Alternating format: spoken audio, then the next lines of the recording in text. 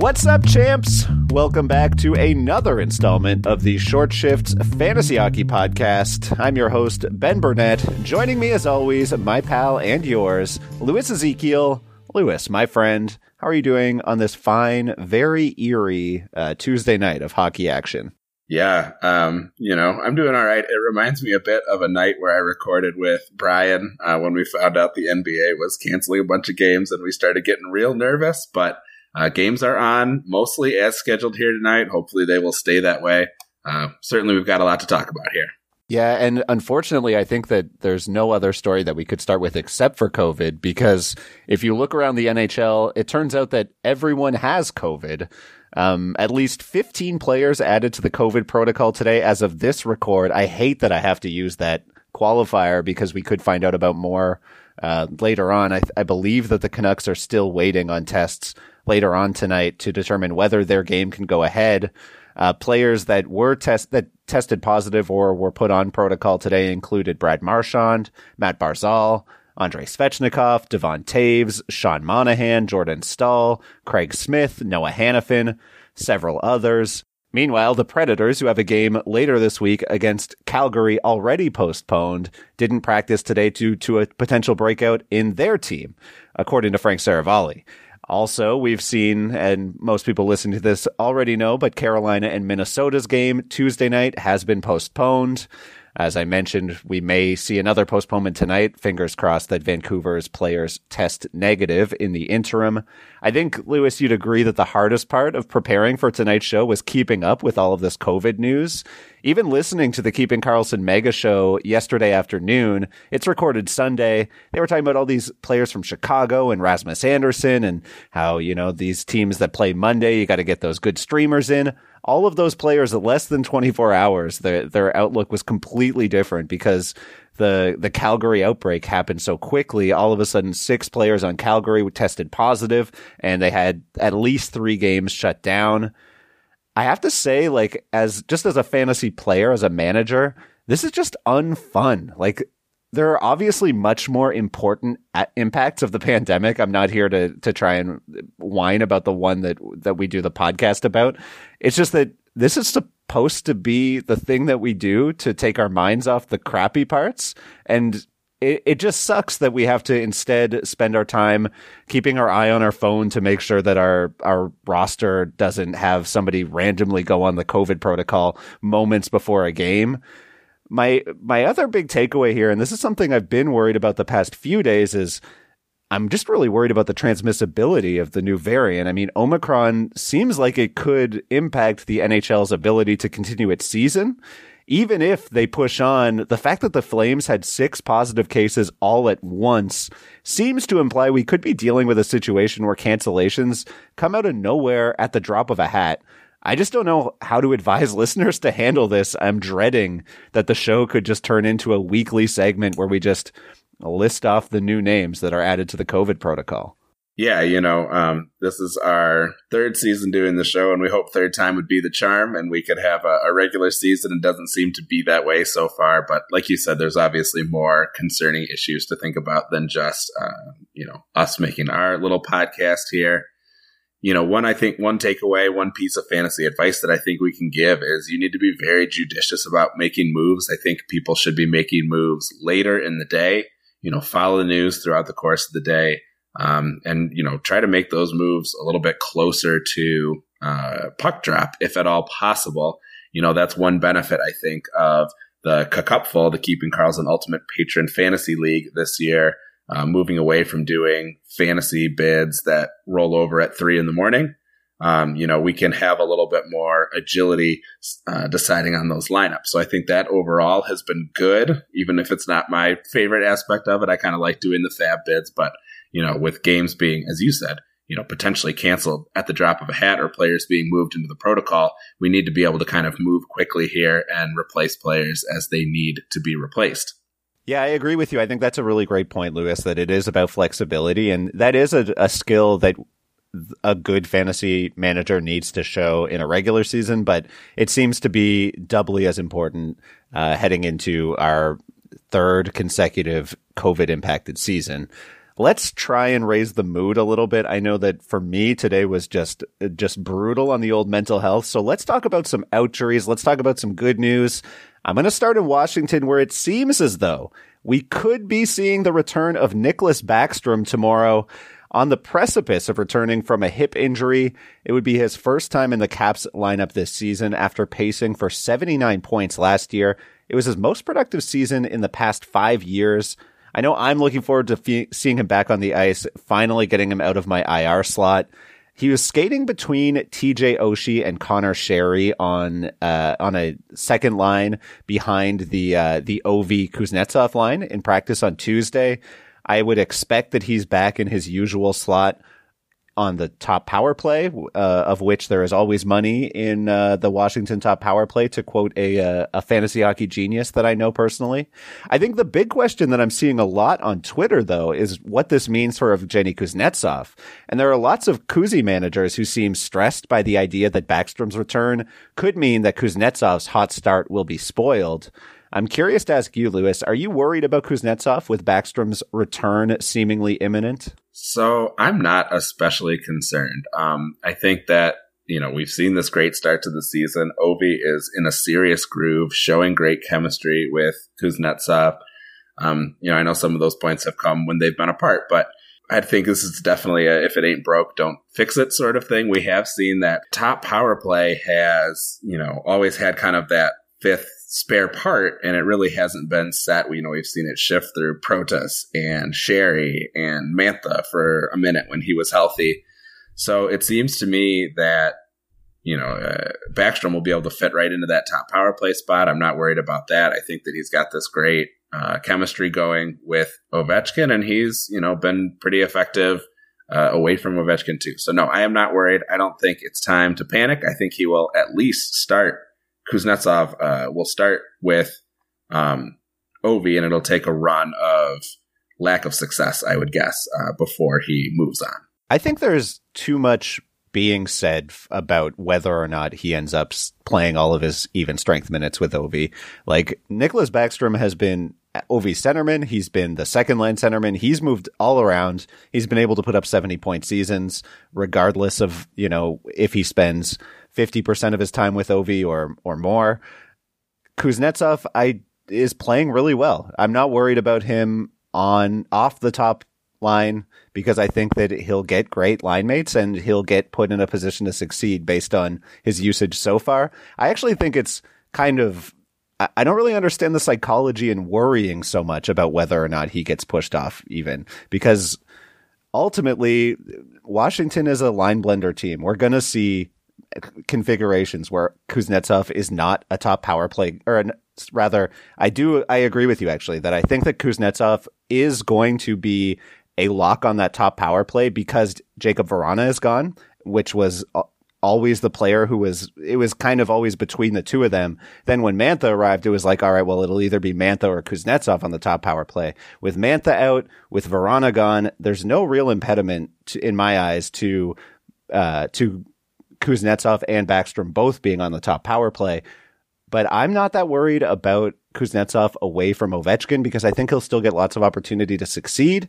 And if you are in a league where the Kuznetsov owner freaks out because suddenly they throw out some lines and Kuznetsov's playing with TJ Oshie instead of Ovechkin, and maybe he goes a game without a point, I'd rather buy low than panic sell, because I assume that another good player arriving is going to impact my currently good player. I think you're fine. Don't overthink it. Yeah, you took the words right out of my mouth. I think that's all that needs to be said. Go after him if you can maybe get him, because I think the panic is overblown for sure.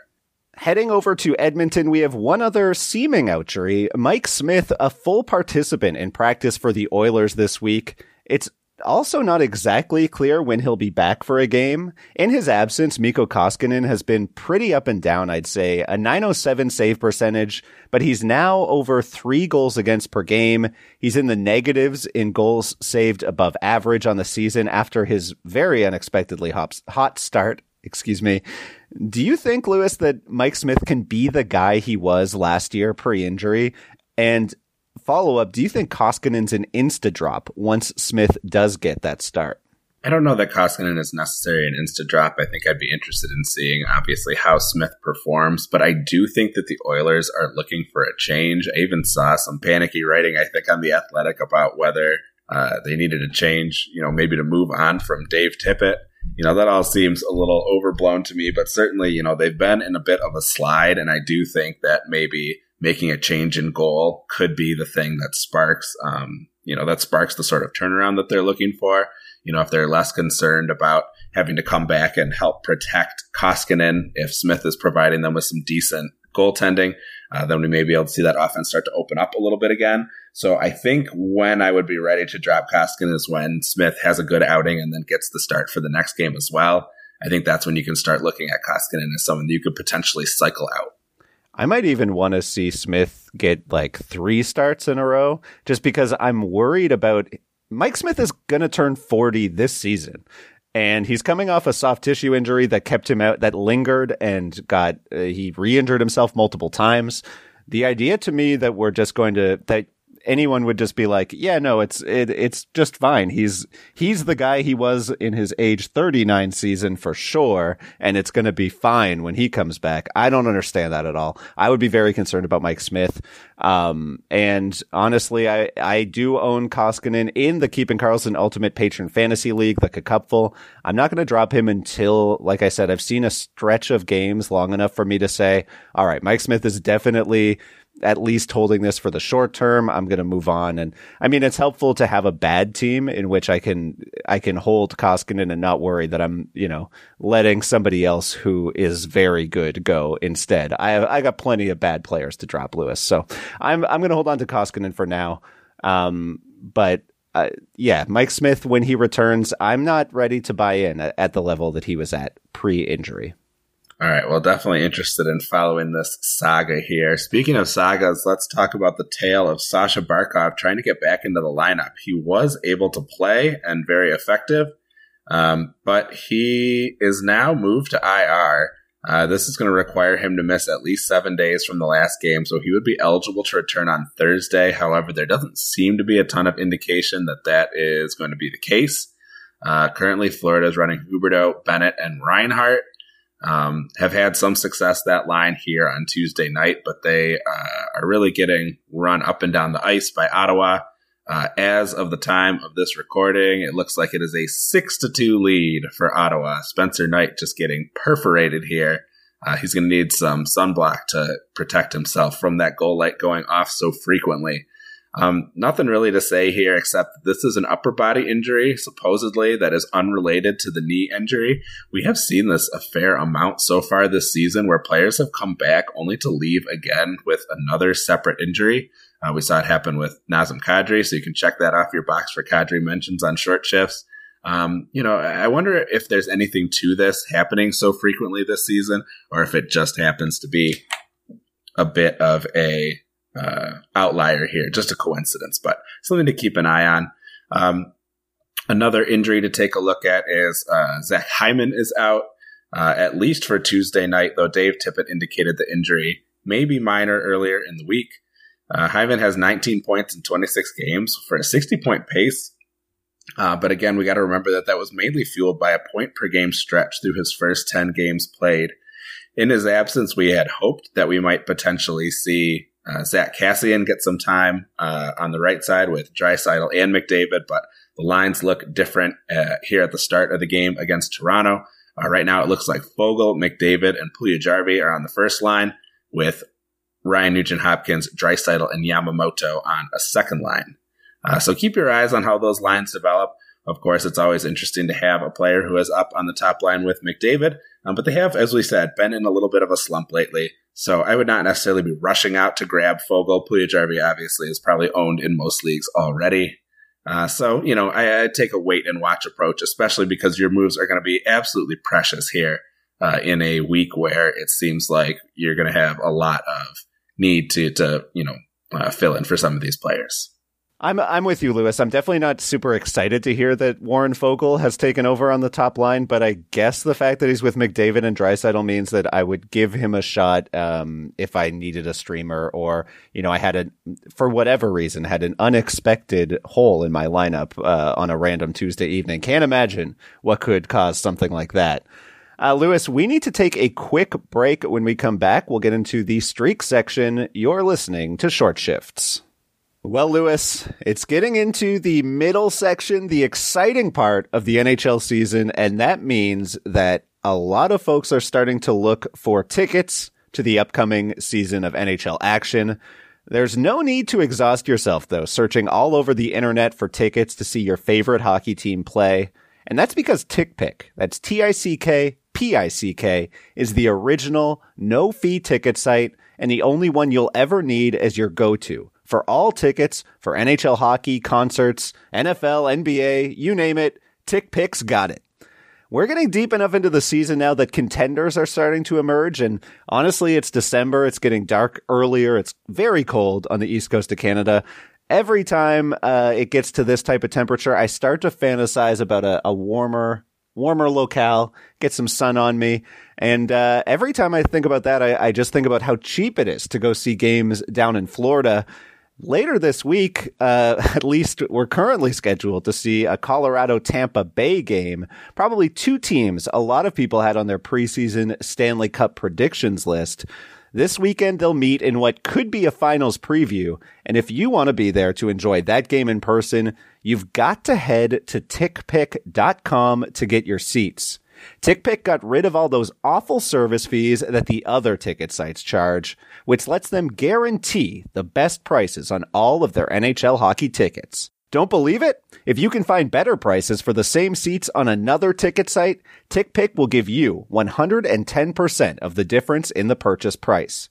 Visit TickPick today at tickpick.com/Carlson.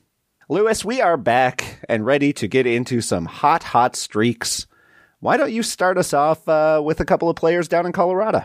All right. Well, while there's probably no place hotter than being in goal right now for the Florida Panthers, we do want to talk about a couple of hot streaks here. How about a couple of guys down in Colorado? One thing I've been noticing is I see these goals coming across. They had that outstanding week last week. And the defense are definitely chipping in. I mentioned in the Discord chat for Keeping Karlsson patrons last week that I noticed that Colorado had 3 opponents on the back end of a back-to-back, all except their game against Florida, and that the Avs might get 25 goals on the week. Florida stymied them, however. The only team last week that prevented them from scoring 7 goals, only 3. It was enough for them to win. But especially now that Devon Toews is out and on COVID protocol, it's probably safe to assume that he's going to be out for the full 10 games. I think it might be worth looking at a couple of these defensemen. One not very widely available is Sam Girard, who's 67% rostered. He's got 6 points in his last 7 games. He's averaging a bit over 2 shots a game over that time, seeing second power play time, which is, a nice power play, and has provided about a hit and a block per game as well. He's owned in a lot of leagues, but if he is still hanging around, I would be quick to snap him up, especially with Toews out on COVID protocol. I think that's going to open up some additional time for other defensemen. Girard got up to 27 minutes in a recent game.